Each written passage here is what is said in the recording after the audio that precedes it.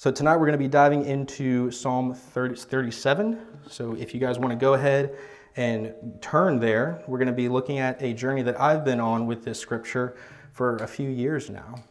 I've been on this journey with this scripture probably since about 2009, 2010, and my understanding has just grown and grown through this chapter, and I just really enjoy this chapter of Psalms. So while you're getting there in Psalm 37 in your Bibles, I just want to ask you a question. How do you view your desires? Okay? How do you view your desires? That's going to be a central question for us tonight. So I think in order for us to answer that question, we have to look at a couple of definitions, because it can be extremely difficult to understand how to define desires, what type of desires are we looking at, different things like that. So to start us off, I'm going to give us a few definitions. I took 3 definitions from dictionary.com. I'll read these, and let's see if any of these stick out to you, and grab hold of those if they do. So number 1, a conscious impulse towards something that promises enjoyment or satisfaction in its attainment. Number 2, something longed for or hoped for. Number 3, a usually formal request or petition for some kind of action. All right, so keep that one, like I said, keep that one that spoke to you, keep it right there next to you. Hold on to that definition. Now, I want to ask you another question alongside of that. Would that definition change, the one that you chose, if we aimed towards the idea of the desires of the heart? If we aim towards the idea of the desires of the heart. Okay? And I have to say, for me, whenever I look at a desire in my heart, I lean more towards that second definition of something longed for or hoped for. I lean towards putting my life on course towards something. I lean towards something that I'm wanting to see happen in my life. I look for that, but I started considering, what if I'm leaving behind God? What if I'm leaving behind something by engaging in this desire that I so want or so long for? Am I leaving behind any sense that God wants to act on my behalf? Am I leaving behind any sense that He has acted already on my behalf? And so with those questions and those thoughts in mind, let's go ahead and turn to Psalm 37. Hopefully you guys got there ahead of me in your Bibles. And we'll read verses 1 through 6 to get us started here this evening. So Psalm 37, verses 1 through 6. Do not fret because of evildoers, nor be envious of the workers of iniquity. For they shall soon be cut down like the grass, and wither as the green herb. Trust in the Lord and do good. Dwell in the land and feed on His faithfulness. Delight yourself also in the Lord, and He shall give you the desires of your heart. Commit your way to the Lord. Trust also in Him, and He shall bring it to pass. He shall bring forth your righteousness as the light, and your justice as the noonday. It's the word of the Lord. So let's jump straight to the pressing issue. What is verse 4 saying? We've just talked about desires. We've just talked about how we view desires. We've got a couple questions. What is verse 4 saying? Delight yourself in the Lord. He shall give you the desires of your heart. And I have to admit, this is one of my favorite passages. Like I said, I've been dealing with this for years now, just kind of growing in my understanding of it. And hopefully I can bring you in on that journey that I've been on with the Lord in this passage as well. But I also believe that if we view it correctly, if we view this idea of our desires, our heart's desires, what the Lord longs to give us, that it can change so many things for us. So let's go ahead and break it down. First off, we have delight yourself in the Lord. All right, I got that one. I'm going to do the best that I can to pursue the Lord. I'm going to do the best that I can to worship Him. I'm going to read Scripture. I'm going to pray. I'm going to seek His will. And you know what? You name it, I'm going to do the best that I can to pursue what the Lord has for me. But that second part, as we've already talked about, it needs an explanation. He will give me the desires of my heart. What does that mean? Does that mean that I get what I want? Does it mean that He puts desires into my heart? Does it mean that if I really passionately pursue something, that He's going to give that to me, as long as I just go for it hard enough? And I have to admit, at first, whenever I interacted with this verse, I thought it really meant I get what I want. You know, I delight myself in the Lord. I'm happy. I'm seeking after him. I'm seeking his will. And so I get what I want. But as I studied and experienced more, I grew in my understanding of this verse. And so I took on that second idea that we talked about, that he is placing desires inside of my heart. And I can defend that. That makes theological sense to me. I delight myself in the Lord. I continually pursue him. I place his will for my life as the primary thing that I'm going after. Then he gradually shapes me in a way that the desires I have are his desires, so that he wants to give me those different things. And I can find that in Scripture. I can use Romans 12:2, talking about being conformed to the world, but being transformed by the renewing of my mind. So it makes sense. God does the renewing, both of my mind and my desires, because my desires are an outflow of my mind. It's what I'm thinking, right? And then I desire things that he wants to give me, just as we said. And we're done. But wait, how does that actually read into the rest of Psalm 37? How does that actually read into what the chapter is actually about and what the chapter is pursuing for us? If I look through the rest of Psalm 37, I see a lot of stuff about the wicked being cut off, about the righteous being upheld, about the destruction of the evildoer, a bright future for the upright. And I have to be honest, it doesn't quite connect for me. It doesn't quite connect with him transforming something inside of me, and then the psalmist goes off and pursues all these various situations. It just doesn't quite connect for me. Rather, he's creating a dichotomy. He's creating this good versus evil mentality throughout the rest of the chapter of the psalm. And so that puts us into a different category. We're no longer trying to explain or expound how the Lord is recreating these desires inside of us. There's something else going on. The chapter's purpose doesn't give to that transformation piece. So there has to be another way for us to understand this passage in light of what it's surrounded by. And also in light of the fact that this is Hebrew poetry, that we're taking an idea and we're pushing it into the entirety of the piece. So when I started thinking through these various situations that are brought up in the psalm, I said, okay, well, we need to address the dichotomy. We have to address the idea that the evildoer versus the upright versus the righteous versus the wicked, all these different things, those dichotomies are apparent throughout the rest of the chapter. And so it begins to create a story that's happening within the psalm, that the Lord is involved with the righteous in each of these situations. He's giving something to the righteous. He's trying to help them in some way. So if we acknowledge that this is a repetitious story, that each of these different situations is the same good versus evil situation over and over and over again in the rest of the psalm, then we ask ourselves, how do we actually fit into that story? How are we going to place ourselves into the psalm rather than just being observers of the psalm? And so as we move through the beginning of the psalm, we are being oriented to a way of righteousness, a way of identifying ourselves alongside God so that we may be viewed as the righteous. So let's reread verses 3 through 5 one more time and see if we can fully grasp what's going on there and what's being asked of us in the psalm. Trust in the Lord and do good. Dwell in the land and feed on his faithfulness. Delight yourself also in the Lord, and he shall give you the desires of your heart. Commit your way to the Lord. Trust also in him, and he shall bring it to pass. So we're being called to trust, to delight, to commit to the Lord. And when we take on those qualities, we are being counted as righteous. We are being brought into the story as it was. We are taking part in what's actually happening in this psalm. We're no longer a mere observer, but we are now a righteous person experiencing these benefits that are being explained in these various situations throughout the psalm. Do you see it? There's a lot of these different situations, so I'm just going to read a few of them here for you. Verse 9 through 11, for evildoers shall be cut off, but those who wait on the Lord, they shall inherit the earth. For yet a little while, and the wicked shall be no more. Indeed, you will look carefully for his place, but it shall be no more. But the meek shall inherit the earth, and shall delight themselves in the abundance of peace. Another one is 23 and 24.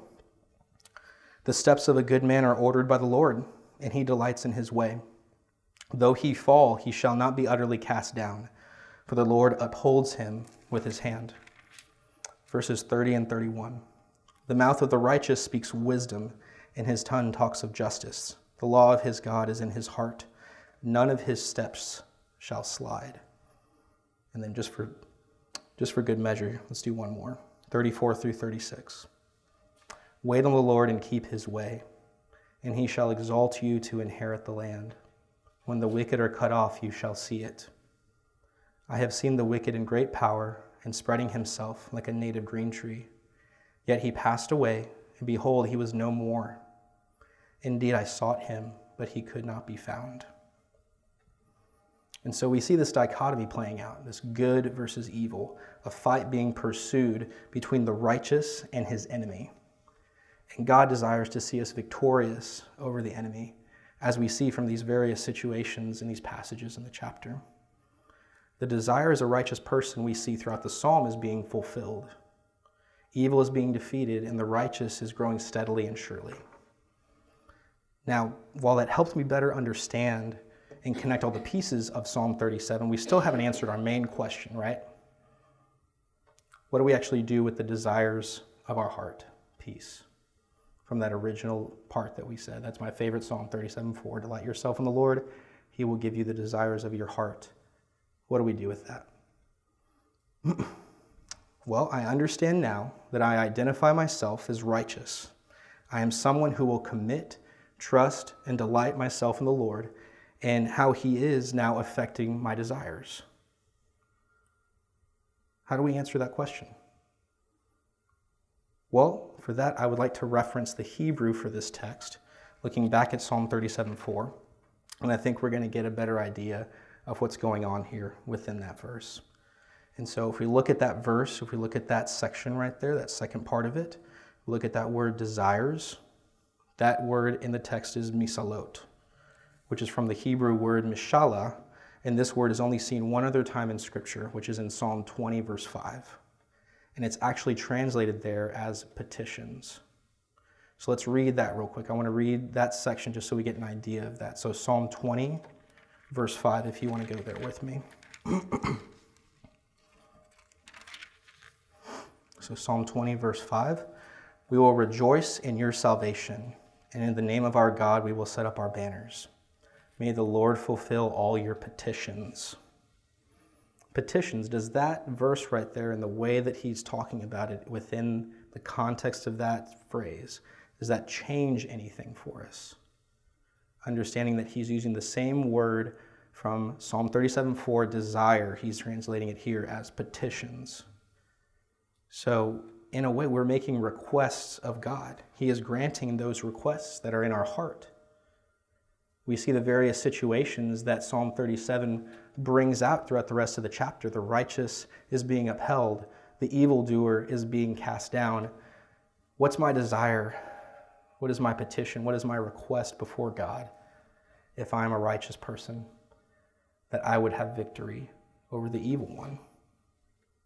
And that seems to line up even more with this dichotomy, even more with that idea of righteous versus wicked. If I see all of those situations and I imagine myself in this fight, I'm petitioning the Lord, I'm asking him to come through, and then he then gives me victory or sustains me in some way, that is a fulfillment of the things that I was desiring.